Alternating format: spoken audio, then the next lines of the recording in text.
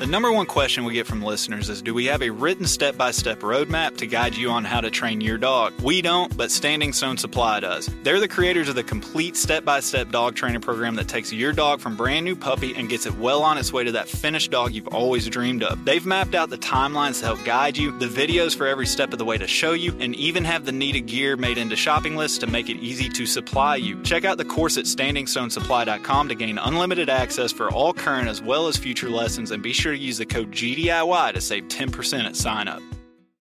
Being an upland hunter in the South nowadays unfortunately means a lot of travel to try and find birds for my dogs. This means it's even more important that my map scouting is reliable to justify the effort. This is where onX comes in. I can honestly say that onX directly impacts the level of success I find on my trips. Whether it's the private versus public land boundaries, the expanding number of unique layers and features by state, or the 3D mapping capabilities, my initial step in planning my hunting trip starts with onX. To know where you're going, you have to first know where you stand. Check out onX Hunt Maps and use code GDIY20 at checkout to save 20%. Think you know the Brooks Ghost? Think again. Introducing the all-new, better-than-ever Ghost 16. Now with nitrogen-infused cushioning for lightweight, supreme softness that feels good every step, every street, every single day.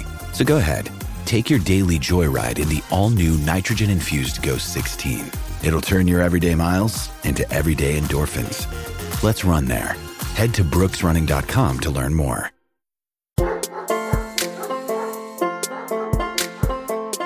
Like we just said, there's not grouse around here. What do you tell those guys? Invest in a good pair of boots.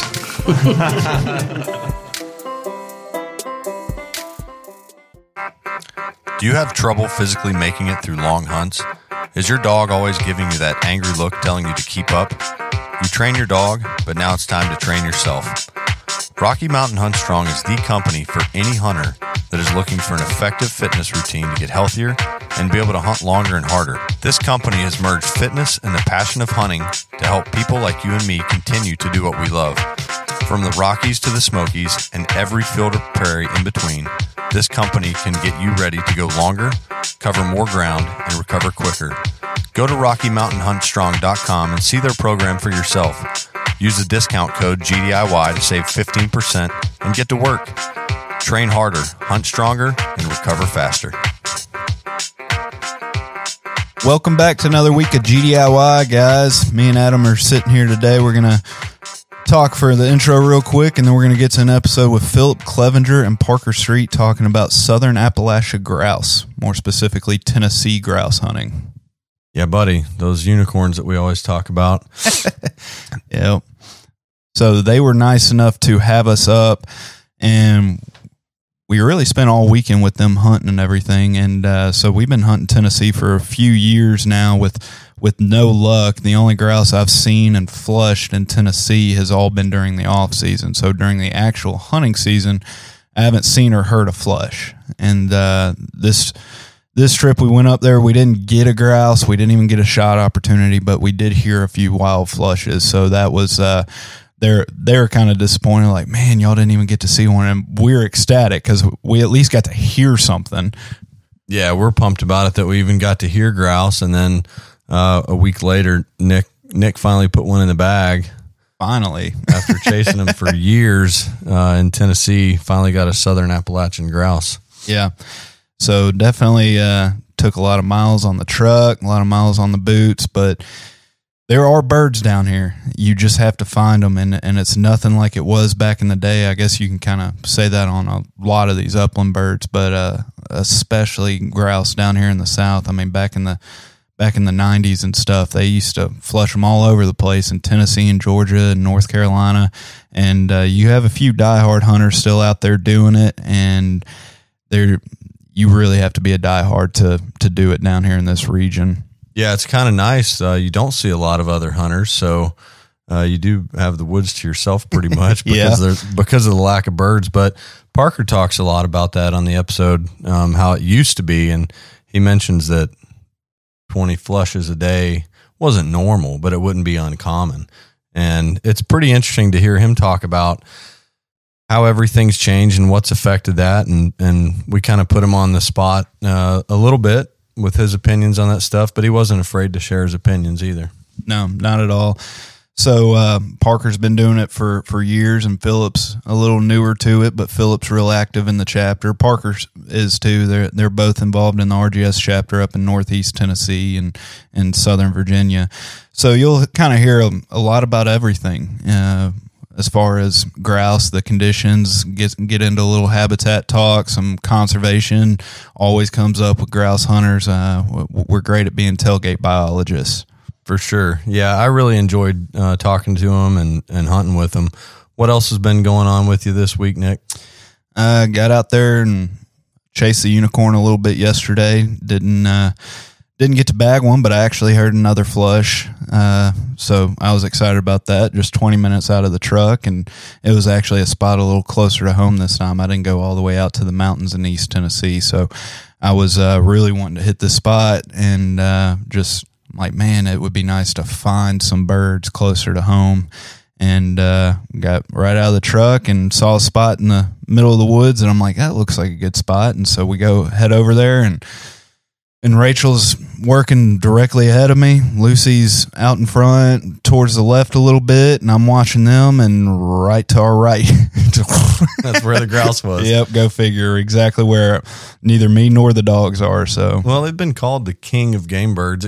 You think the dogs were over there on the scent, and the bird had worked over, opposite direction of them?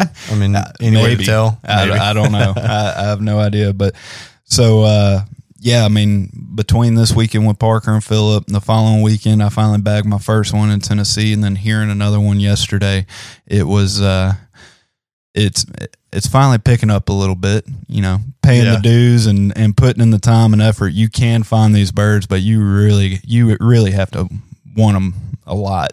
Yeah, I'd be interested to know how many people listen to this and just shake their head when they hear, I shot one and I heard 5 this year. Good season. Yep. Now, hey, come down to Tennessee. If you think you have a bang up dog and you can find grouse anywhere, come put it to the test. Come down here in Tennessee or North Georgia. I don't think anyone's going to make the trip. Well, it's a challenge that's out there. You let me know. You come on down, and we'll take you out, and you can see just kind of how bad these guys that have success down here in Tennessee and Georgia and North Carolina, how bad they've had to work to find those birds.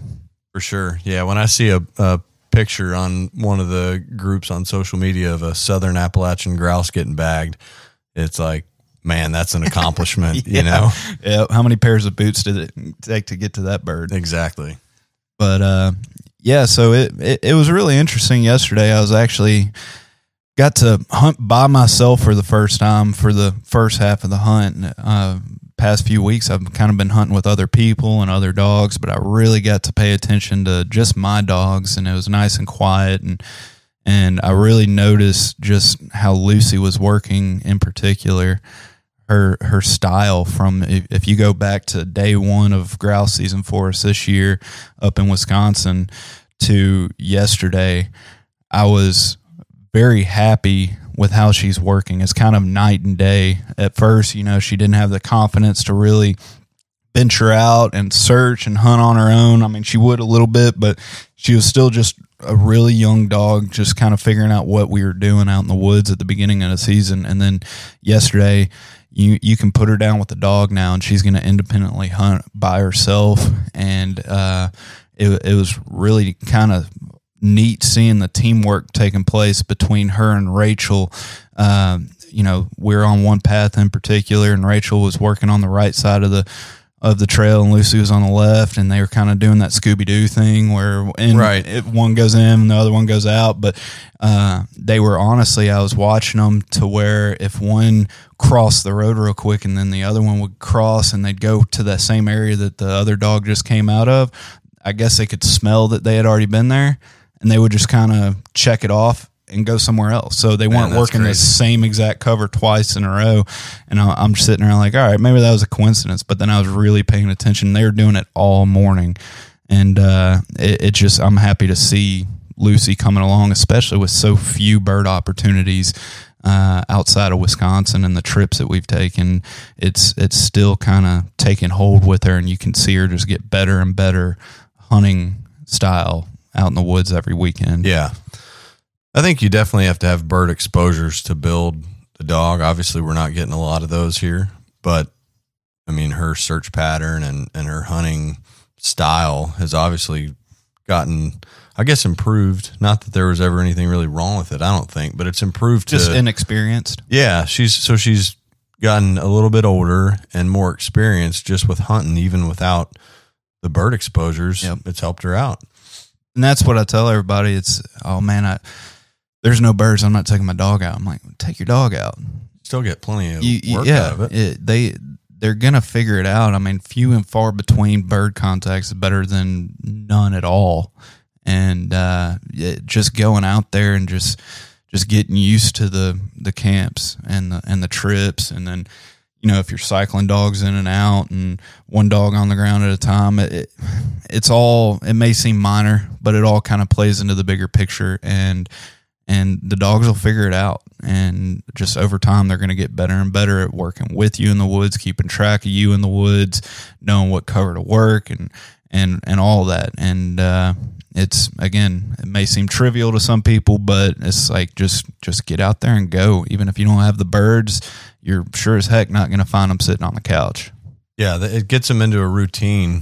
And I guess that way, once you are getting into birds, it's that many less variables you have to worry about, because they're already used to the routine of waiting in the truck. And you've been rotating your dogs quite a bit, because we've been hunting together and with Joe and whoever else we're hunting with. So we might have, you know, definitely 4 dogs, sometimes more. So a lot of times you're rotating Rachel and Lucy. You got to hunt with them together yesterday, so that was also not a first. You've hunted them together. Yeah, I've hunted them together. Nice but change of pace. Usually, there's more dogs on the ground. Whether we're, you know, the bluegrass uplanders, I have a bunch of dogs out. It seems like every time I have them on the ground at the same time, there's other dogs that play, and so I really enjoyed just spending a couple hours in the woods with just my dogs yesterday morning, and really kind of seeing each of them complement each other a little bit more in the field. And it's stuff that you just don't get to really take in if you have a big group of people or a huge group of dogs out there on the ground. Yeah, and the longer trips we've been doing, it makes sense to rotate them out. There's no need to run them both the whole time. But if you're out for a couple hours by yourself, let them go. And it's only for one day. Yep. Makes sense. Absolutely. I've noticed it doesn't take long for Mitchell to wear down. Last weekend when we were hunting, I ran him all day Saturday, 6 or 8 hours of hunting with some breaks in there. And then, towards the end of the day, he was pretty worn out. Yeah, he wasn't doing much. Yeah. So that's one of the nice things about having multiple dogs is just you cycling them in them out, and you kind of get to see each dog independently, but then you always have a fresh dog if you're cycling them in and out. But anyway, I know we're kind of rambling, just catching up here. You're busy working all weekend, so you didn't get out. So that was just our catch up of my hunt yesterday. Yeah, I actually ran Mitchell yesterday afternoon, so he did get some exercise, but I just took him out just for exercise, and I don't think he really knows the difference. I mean, we're going through the woods. One time I'm carrying a gun and wearing orange, and the other time I'm whatever I've got on. But he did get a little lesson with a deer encounter yesterday. Yeah. So he got a little correction there. Got to hit the collar on it. Yeah, it was one of those opportunities where I saw deer up ahead and was able to anticipate that it was going to unfold and be ready for it, and could see it all take place. So it was good. Deal. Well, we'll get to the episode here in a second, but first we really just wanted to thank everybody, especially our Patreons, for supporting the podcast. We got a really good response from the first spotlight that we did last week with K9s for Warriors, and just want to let everybody know that we do have some swag from K9s for Warriors that we're going to offer up as a giveaway to just the Patreon users, and I think that's kind of going to be the norm with our spotlight companies moving forward, is most of them have some stuff that they want to offer up, and the Patreon patrons, they directly support these companies by the donation that we're going to give at the end of the month. And so we really appreciate them. If you're interested, sign up. We do have a fairly large Instagram and Facebook giveaway coming up here in a few weeks, so be on the lookout for that. And the Patreon users will get their names in the hat more so than just doing it on Instagram. So if you haven't followed us on Instagram and Facebook, find us, be on the lookout for that. And if you enjoy this podcast and you really want to help us out, as well as just, the minor helping out of the Spotlight companies every month, then be sure to join and check that out at patreon.com/Gundog It Yourself. If you're currently in the market for a kennel, then be sure to check out Gunner Kennels. Gunner Kennels is the only kennel that's 5-star crash rated from the Center for Pet Safety. The double wall rotomolded construction ensures it holds up in all types of weather and conditions. Also, Gunner Kennels has a lifetime warranty. These kennels are built to last a lifetime, and Gunner stands behind that. Gunner also has all the accessories you could need, from fan kits to help keep them cool, performance and orthopedic pads to help keep them comfortable and ready to go after long travels, and even tie-down straps to help ensure there's no worries for the kennel moving or sliding around in your truck. So if you need man's best kennel for man's best friend, head on over to GundogItYourself.com and click on the Gunner link. Be sure to purchase your kennel, accessories, and even gift cards for holidays and birthdays through our link, and it will go a long way in helping out the podcast. All right, welcome back to another week of GDIY. Me and Adam are up here in Northeast Tennessee with Philip Clevenger and Parker Street. Philip's here to kind of talk about the current status of Southern Appalachian grouse while we grill Parker and figure out why he shot all the grouse and there's none to be found now. How are you guys doing tonight? I'm doing pretty good, y'all. Doing well. Well, we're thankful for you guys inviting us up here and taking us out and trying to teach us the ways of the Tennessee unicorn. And we actually went out on a hunt this morning, and we had a few flushes that we didn't really put eyes on the birds, but we heard it. And so for Tennessee grouse, that's kind of a good outing for us. Yeah, it's interesting to watch your dog work, Philip. You got a German short hair, and we had a couple German short hairs on the ground today, but seeing a dog that's in the grouse woods all the time, I think there's some genetic stuff that makes the dog work closer, but also just being in the grouse woods and kind of knowing that game. Have you done any training to make her work that way? Tell us about that. I think I really just kind of lucked up with her. I've never had to reel her in or anything like that. She just kind of came natural to her. So you're doing your own line. You breed short hairs. And so what are you concentrating within your line when you plan these breedings to bring out the grouse side of things? Because I know setters are really the quote unquote grouse dogs. Yes, they are. But allegedly. You've got a short hair too. Yeah. And two setters, right. Yeah, to make things They equal. outnumber the short hair.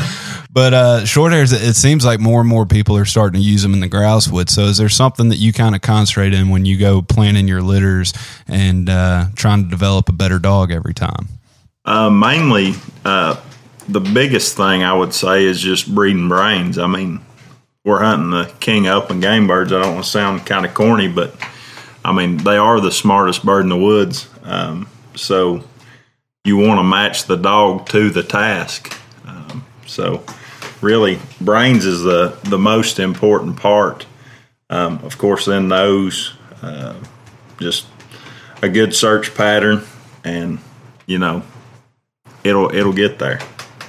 So Parker, you've been hunting these birds for quite a while. Obviously, there's a difference in numbers, but over the years, have you seen a difference in how the birds act that requires a different type of dog to hunt them? Not especially that it would take a different type of dog to hunt them. The birds that have seemed to change, and it depends on who you talk to and their last hunt, what they'll tell you, but it does seem that the birds seem to run more now than they did. And of course, this morning, like you and I, dogs were looking up in the trees. We had a flush come out of the trees, so birds can be anywhere. And Philip's right. To make a grouse dog, which there are very few in the Southern Appalachians anymore because there aren't many grouse, and I think old timers will tell you that it would take at least 100 contacts. And most of the dogs today in the Southern Appalachians never have 100 contacts in 7 lifetimes. So what Philip's saying with brains, a dog has to be smart enough to figure out, especially in how to differentiate between a running bird. And there are times the birds will run, times the birds will hold tight, times the birds will be in the trees. And it takes a smart dog. If you've got a dog with brains, that way that they can compute what they're taking in with their nose, and then know how to or know what to do with that. If a dog doesn't know what to do with it, if it's all run and doesn't have the brain to figure it out, you're not going to have a very productive dog. So what do you think makes the birds act different like that? One time they're running, one time they're holding tight. Do you think it's weather, terrain? I have no idea. You're talking about a bird with a brain the size of a pea, and why they do what they do. We would never know. Later in the year, when you get into February and it gets close to the birds grouping back up once again to breed, up north they call them stupid chicken, and you would about do that here because you could physically watch the birds. You can see them move around and hardly fly. But typically this time of year, from Thanksgiving till now, birds are pretty skittish, and a lot of that has to do with predation. A lot of it has to do with how much hunting pressure is placed on them as well. So you mentioned it takes quite a number of bird contacts to make a bird dog. You feel like the Great Lakes grouse seems to be a completely different ballgame than down here. Do you feel like supplementing the Great Lake contacts with the birds? And I know this is kind of a sticky subject for a lot of people, but just give us your opinion. Do you think that you can take the bird contacts up there and have a better dog down here for it? Absolutely.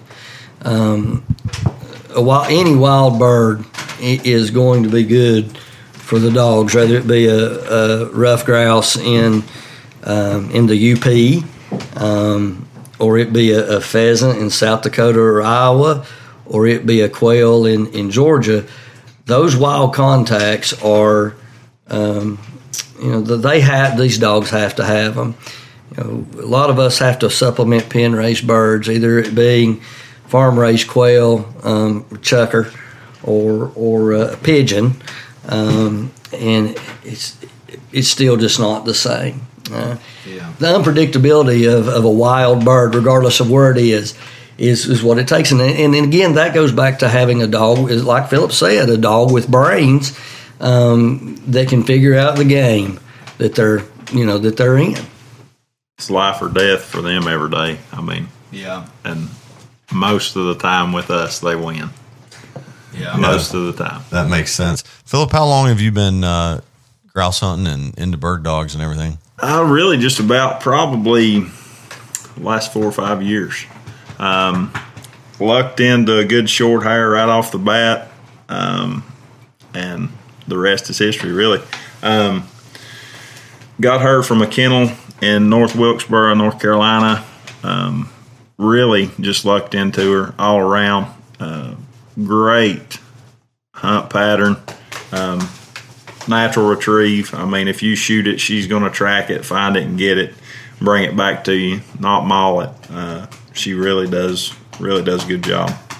Have you had to do a lot of training with her to get her to that point? Or, I know you said you lucked up with the retrieving. Really, especially on the retrieve side, it all just came natural. I've not had to force fetch or anything like that. I know a lot of guys do, and I try to kind of stay away from that and just hopefully work off natural ability. Yeah, that makes sense. What about you, Mr. Parker? What's your what's some of the training methods you've used? I know you said earlier you've had bird dogs since you were 10 years old, and I won't tell everyone how long you've had bird dogs because then they'd know how old you are. But what are some of the training methods you use? The best training method is wild birds. They'll do more for dogs than anything. Different people want to do different things, and different dogs dictate different things. The world is full of trainers, and some do it the same. Some build the foundation differently. You look at the old Delmar Smith books. Yep. George Hickok, of course, and then Delmar Smith's sons, Ronnie, and those guys. They're continuing that on, and they've, what's interesting, they have changed methods. Point of contact for whoa was always the neck for years, and now those guys are using a waist, using the waist of the dogs, which I like doing that.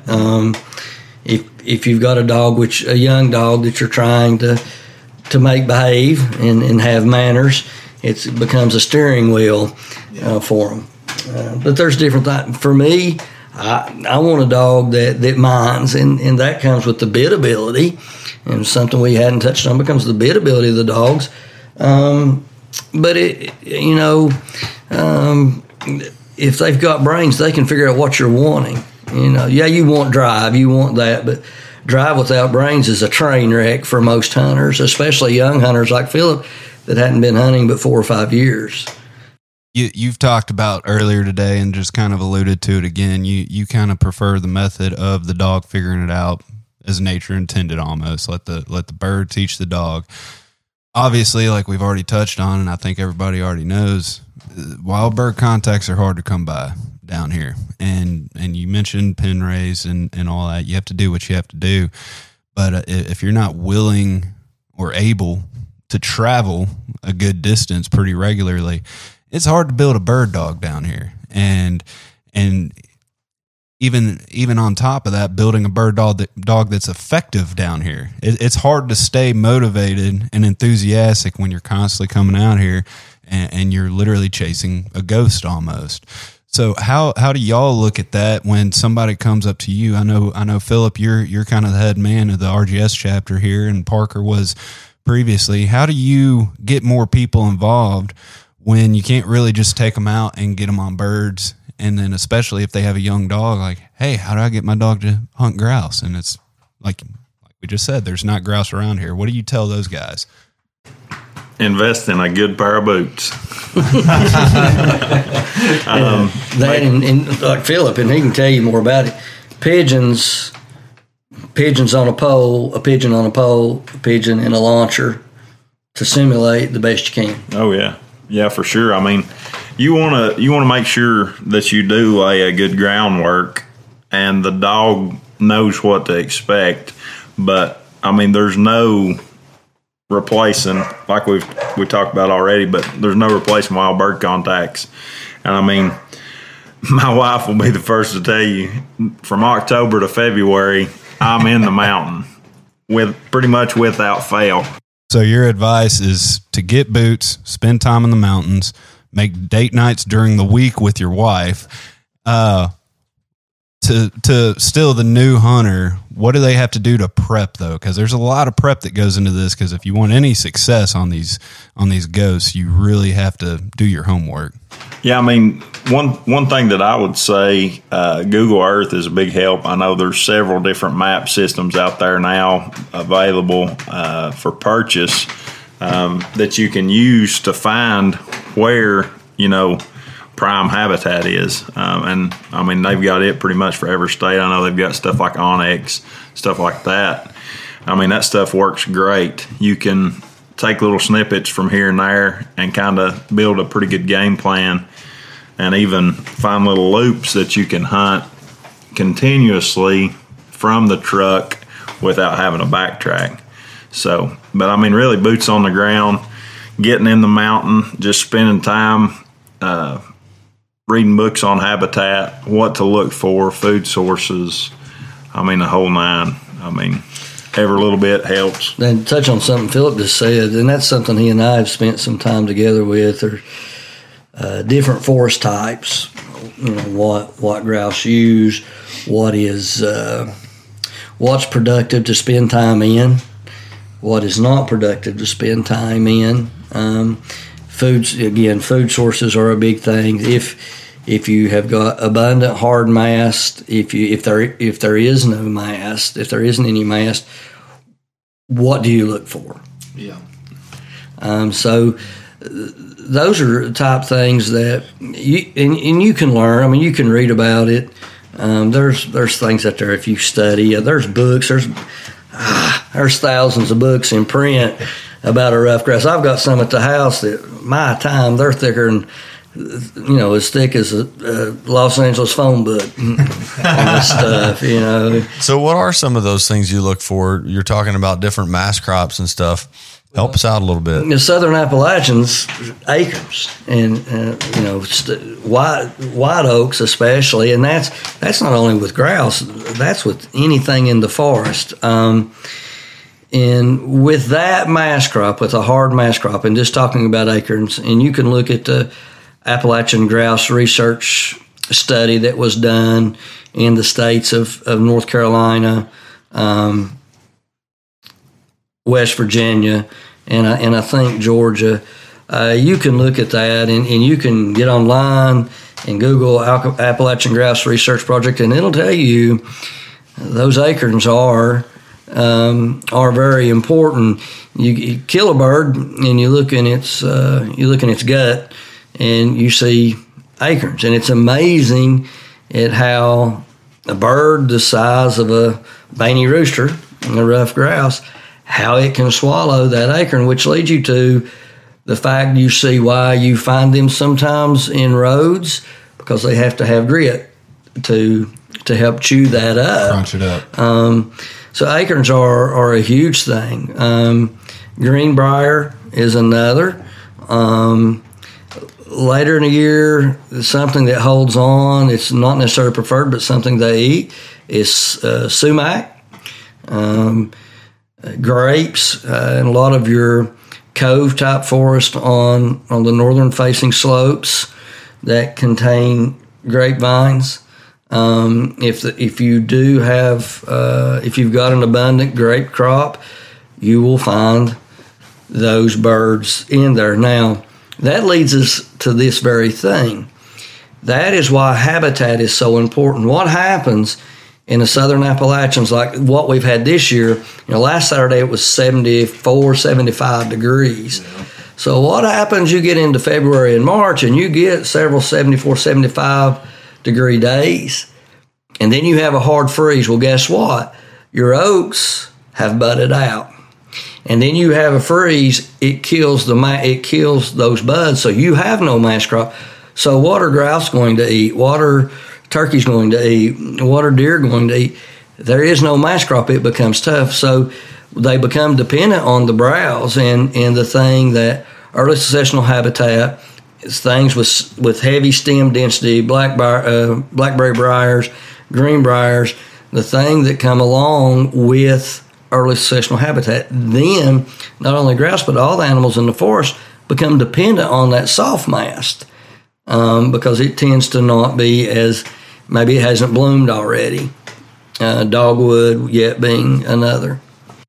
So I'm hearing that we need to timber the forest so that we have the soft mast and the early successional growth habitat, but we also need white oaks for the acorns. So what's the recipe on that? Like, I'm glad you asked that. And of course, this comes out of silviculture, and I'm not a botanist. I'm not a silviculturist. I'm a grouse hunter. That I'm the guy, and you two guys, the military, you learn what to do, and then you learn why to do it, and you know that, both of you guys. So.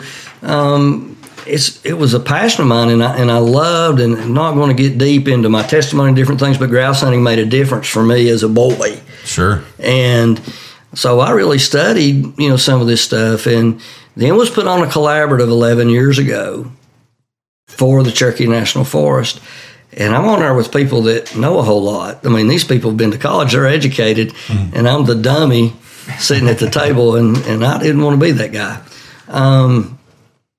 So, studying behind this, what happens when you go, you've got different forest types, and we talk about acorns. Depending on the forest type in which you're in, if they want to, let's say they go in and we're going to leave, I wish they would leave 20% basal area. Let's be realistic. Let's say they leave 40% basal area, which that's how many trees are left in an area. We had that discussion. You would leave the best oaks of the bunch. So after you cut year one, you're going to have to come back in, and you can't just leave it, because if you do, you've got other seed sources there. In the Southern Appalachians, striped maple would be one, and it's depending on, again, on forest type and elevation. Striped maple would be one that would be there. Tulip poplar is huge, and in some pines. So how is the oak going to compete against these seed sources that are laying there? It's called a match. And that is why that is why the Forest Service and people say, why are they burning? Why are they burning? Well, what that is doing, it's improving the health of the forest. After you go through and you do a timber harvest, and you're managing this for wildlife, you're managing for oak, you leave the best oaks in the area of the trees that you do leave, and then you come through a year or two later, you strike a match to it. So what that's doing, that's burning the other seed sources, because oak is fire tolerant of this. And so it lets, so then the oaks come up. Then about year 10, again, depending on elevation, sunlight, forest type, year 10, they'll do what is called a TSI, or a timber stand improvement, where they will come in and they'll do a hack and squirt. And they'll get rid of or they're supposed to be getting rid of the non-desirables, and then will squirt it with Roundup or something. And so what's happening is you're regenerating oak that way. Does that happen on all of it? No, it doesn't. Is that the classic prescription? Yes, it is, if you're trying to regenerate oak. Again, it depends on forest type, but acorns are a huge food for everything that utilizes a forest, and that early successional habitat is huge for the greater majority of the species that use the forest. So is this an issue of it's planned out that way and it's not being followed through, or is it not even being planned that way to begin with? You can open up, and I won't just use one forest, but you can open up any of your Southern Appalachian Forest Service management plans, and it will tell you, depending on forest type, you can have up to 17% early successional habitat. So let's say you take a forest in a state. We'll use the Cherokee, for example. The north end of the Cherokee is 325 plus 1,000 acres right now. At the current level, we have 1/10 of 1% early successional habitat. When their own forest plan calls for 8 to 17, again, depending on forest type. So how is it? I mean, everything you're saying makes sense, and we've heard some of this stuff. This is probably news to some people, but bird hunters, a lot of us, we're passionate about this stuff because we're passionate about getting out in the woods with our dogs and harvesting a bird occasionally. How does this make so much sense to us, but it doesn't make sense to everyone else? That's not a loaded question at all. Well, I mean, what's their goal, though? I mean, seriously, I'm not trying to set anybody up. What's the goal? And think about it. And it's not only for hunters. Just healthy forests and it's fires. It's a myriad of things. If you look at someone who is a bird watcher, I love songbirds. If you look at them, and if you lose a desired habitat, not only are you affecting wildlife or game species, but you're also affecting non-game species. So, even the bird watchers, golden wing warblers would be the big one. A whippoorwill. When's the last time you heard a whippoorwill? If you get to talking about quail, how often do you see meadowlarks anymore? And what happens in school? From the time we're little, don't cut the tree. But if you get behind the science on that, and you see, if you begin to understand the oxygen CO2 exchange in an active growing tree versus one that's 80 years old, you're going to see that active growing tree is much better for the environment. Don't get me wrong. There needs to be places where there are old growth, because that's nature, that you have places, but Different stages. But nature also says there is a fire. If there is a fire breaks out right now, what are we going to do? We're going to run to put it out. Absolutely, because of the loss of life and people's homes and property. So we don't let nature take care of itself. Yeah. So behind sound practice of management, then we do. Then you get groups of people that, because they've been taught forever that if you cut a tree, it's terrible. See, that is a perverted ideology. It's wrong. And I think now that you're seeing the fires out west, if you refer back to the fires that hit the southern Appalachians and Pigeon Forge and Gatlinburg, of course, part of that was in a Table Mountain pine plantation, which it's a tinder box, brother. Mm-hmm. If you look at, what hit Hot Springs, you begin to see how bad it could be. You had a southern Appalachian pine beetle, a pine beetle kill. And then on top of that, you had the hemlock woolly adelgid that had hit the hemlocks. Then on top of that, you've had the emerald ash borer. So you've got all this fuel, because we haven't cut anything. You've got all this fuel laying there, and then either a lightning strike or heaven forbid, an act of arson, and you've got a huge fire. If you've got a healthy forest, that isn't so likely to take place. It may start up, but it's not going to take away an entire mountain range, because it's a product of decades of mismanagement. And it's hard to get people that aren't passionate about the birds. It's confusing to the non-hunter, because they're like, how do you claim to be doing something for a species and then you want to go out and kill it? And that's the hardest part to convey to them. And it's like, I actually care more about the management of the habitat because I care about the species. And it's hard for people to relate to that, because they just see an animal, but they never even go into the woods. And so they don't understand that species have to have multi-level successional forest. Different stages of life, and all these species require different stages of forest. And so it's hard to convey that to people, and when all they're hearing is you just want to kill more birds. Correct. We're conservationists. Yeah.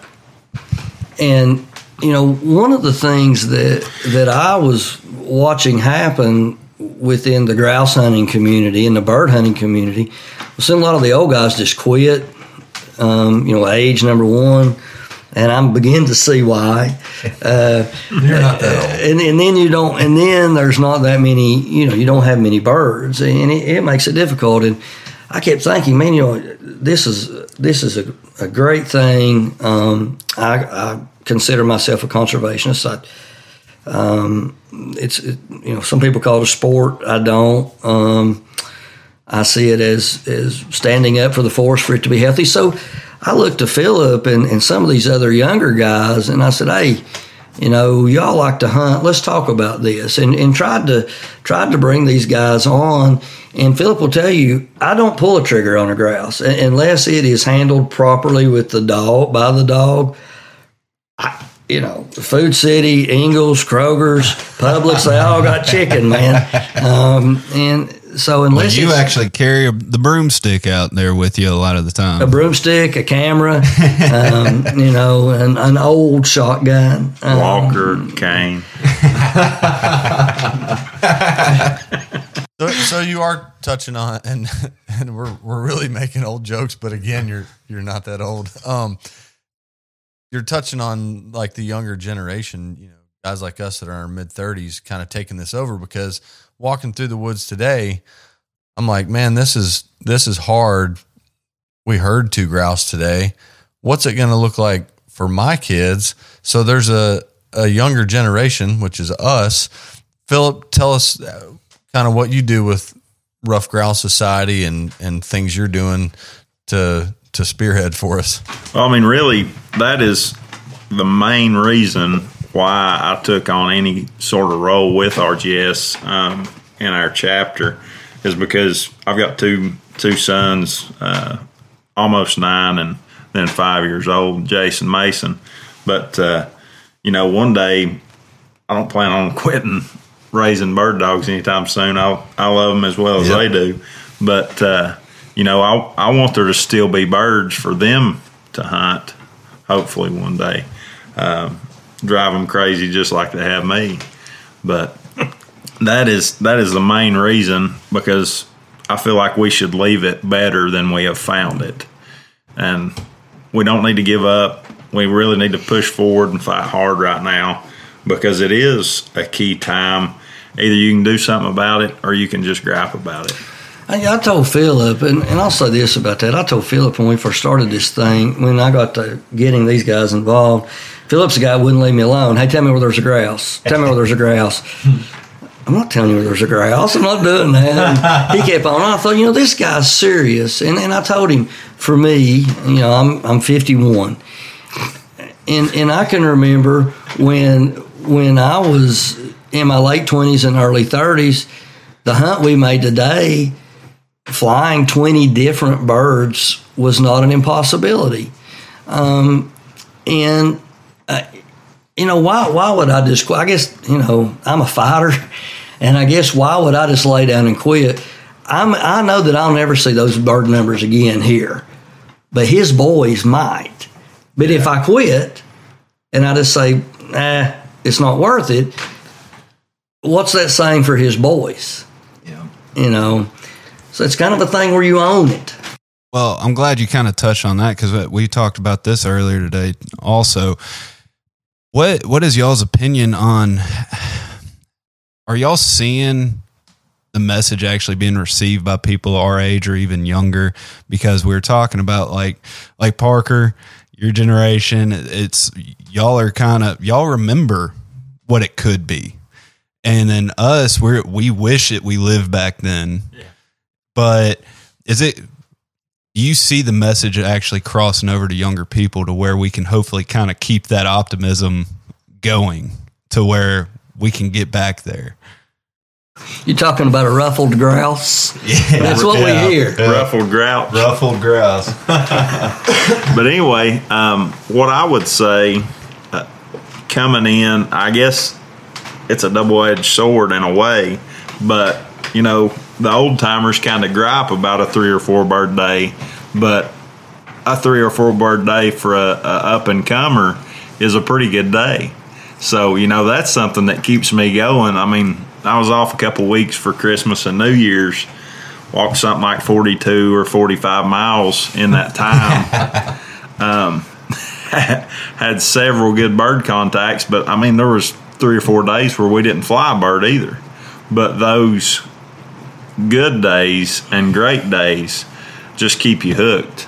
I mean, you just got to keep thinking around the next bend or in the next holler, there's going to be a bird there for your dog to find. And I mean, another good thing that I'll say is, talk about hunting for the gun almost. If I'm in the back of my dog's mind like she's in the back of mine. So we're constantly thinking of each other of, well, where's he at? Where is she at? And really you need to build that teamwork to where you work together to find the birds. I think that's a big connection. Some people don't understand how, for example, Nick and Joe and I could drive 4.5 hours up here, get 4 bird contacts today total, and be excited about it. And we go plenty of days without any, but you're out there. Yeah, it's a team effort with you and your dog, and that's what keeps me going back in the woods is I get to spend time with my dog. And if I get bird contacts, great. If I get a chance at a bird, even better. What about your boys? You've got 2 boys. Do you get them out in the woods yet to grouse hunt? I mean, it's not exactly always enjoyable walking through some of that stuff. So how are you getting them involved? It's funny you ask. I actually took my youngest son. There's one place that I've got that's not horrible to walk. But me and Parker's been out through there a few times. It's got room for his walker. But anyway, we walked. Take you out of We're the giving you a kneecaps. hard time. I'm gonna take him out of his kneecaps. I'm just wondering why we didn't go to the easy place to walk today. You know, why you wouldn't have looked like this. Yeah, if you exactly. His arthritis wasn't there. The Geritol's a great drug. But anyway, I'd say, really we just stuck to the road when I take them, and most newer hunters, that's what I would recommend. You don't want to get them out there without briar pants and briar shirts, which are a must, and Appalachians if you're going to find birds. If you're bleeding, you're probably in the right spot. But anyway, my youngest son, walking in, he did great, but we got about a mile and a half back in there, and he looked at me, he was like, "Daddy," he was like, "Please carry me." So I ended up carrying him all the way back to the truck. Man. So I've done that with Parker. Now let Philip do it with me every once in a while. well, whatever it takes to keep the young ones interested. I think as parents and folks that are interested in this stuff, we've got to do stuff to keep our kids interested in it. And, I've done the same with my son sitting in a deer stand. It might be 8:00 and he says, "I'm ready to go." And I'm thinking, we just got here, but okay, let's go. We'll go do something else, just as long as you're happy and you have a good experience with this. So it's conservation. And here's the thing, guys, to a certain degree, you relay it. It's biblical. And the fact that the Lord has given us this, and it's up to us to take care of it and take care of it right. Mm-hmm. Do it right. And I'll tell you this, it sure beats sitting on the couch. One thing I'll touch back on, as far as we're talking about getting away, getting in the mountain, you don't really realize how much that you need that disconnect. I recently started a new job at work, and just crazy busy. He doesn't work. I'm employed. But anyway, a little bit more stress, but you don't realize how much the mountain can disconnect you from the everyday hustle and bustle and all the crap you put up with, and it'll recharge you. I mean, just getting up and seeing what God's provided for us and made for us, blessed us with. That's a common thread for us with non-hunters too, is they're wanting to get out and enjoy the mountain just like we are, and in a different way. So I think the more we can understand each other like that, the more we kind of get some traction on some of the stuff you're talking about with conservation. I enjoy hunting with other people. I mean, we had a great time today hunting together, but I was telling Nick on the ride over here, I really enjoy just being out in the woods by myself with my dog. I don't have to worry about if there's a road close by, if he's out of range for a couple minutes, I don't need to be worried about it or blowing a whistle, and just get out there and just enjoy it. There's nothing like it. So obviously we hunted Tennessee today, but we're kind of in the northeast corner of Tennessee. So you get the opportunity to hunt kind of 3 different states close by. You have North Carolina, Tennessee, and Virginia. Is there really a big difference in any of the states, in your opinion? Yes. They're not afraid of using a chainsaw. Which state is that? In Virginia or North Carolina. Okay. Well, I'll say this. There seems to be more early successional habitat in Virginia and North Carolina on those 2 national forests.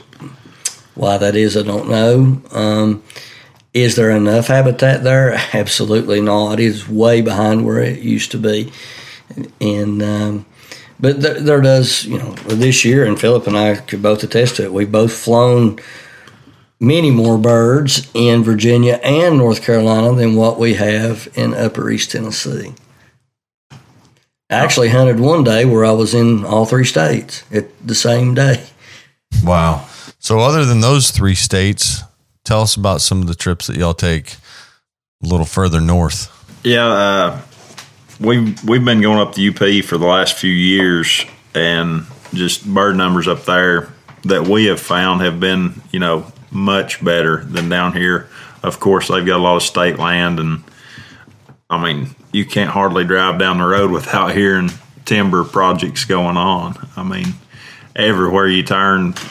This year, I mean, we drove for probably a mile with logs on each side of the truck. I mean, just stacked up for a mile.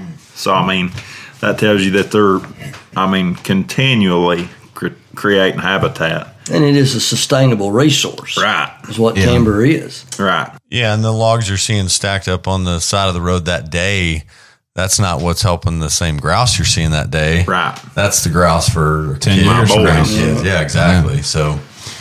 So when you go venture up north, about how overwhelming is it almost? You go, like you said, you'll go down here and flying 3 or 4 birds. You may not even see 3 or 4 birds, but you'll hear them. And you go up there, and it's not uncommon to come across 3 or 4 birds an hour. How overwhelming is that to you, and also your dog? Like, does your dog just get bird drunk and go crazy for a little bit? Not really. I think once they get out of the truck and stretch their legs a little bit, it's really kind of normal business. Not much of a change from down here. The terrain's different, but the bird to a certain extent is the same. I feel like around Southern Appalachians, they're more liable to use the terrain to their advantage. They can get to the edge of the road and pitch off in a holler, and they're not going to have any scent for, a couple hundred yards probably, other than what they would catch winding. But up there, they'll still have a little bit of scent even if they do fly. So your dog can use that to its advantage. It's, I've been to northern Pennsylvania, and a lot of times when you're hunting Wisconsin, hunting Michigan, you're hunting state and to a certain degree even some county land and some paper company land. What's interesting, I enjoy hunting public land that anyone can hunt. And if you look at central Appalachia, you go up into northern Pennsylvania, northern central Pennsylvania, the Allegheny National Forest, they're not afraid to cut 35 acres and spend the money to fence it, to keep the deer out of it, where they can regenerate oaks. So the deer don't eat it. They were putting up 6-foot fences. The first time I went there, first thing I thought is, man, the Forest Service still cuts timber here.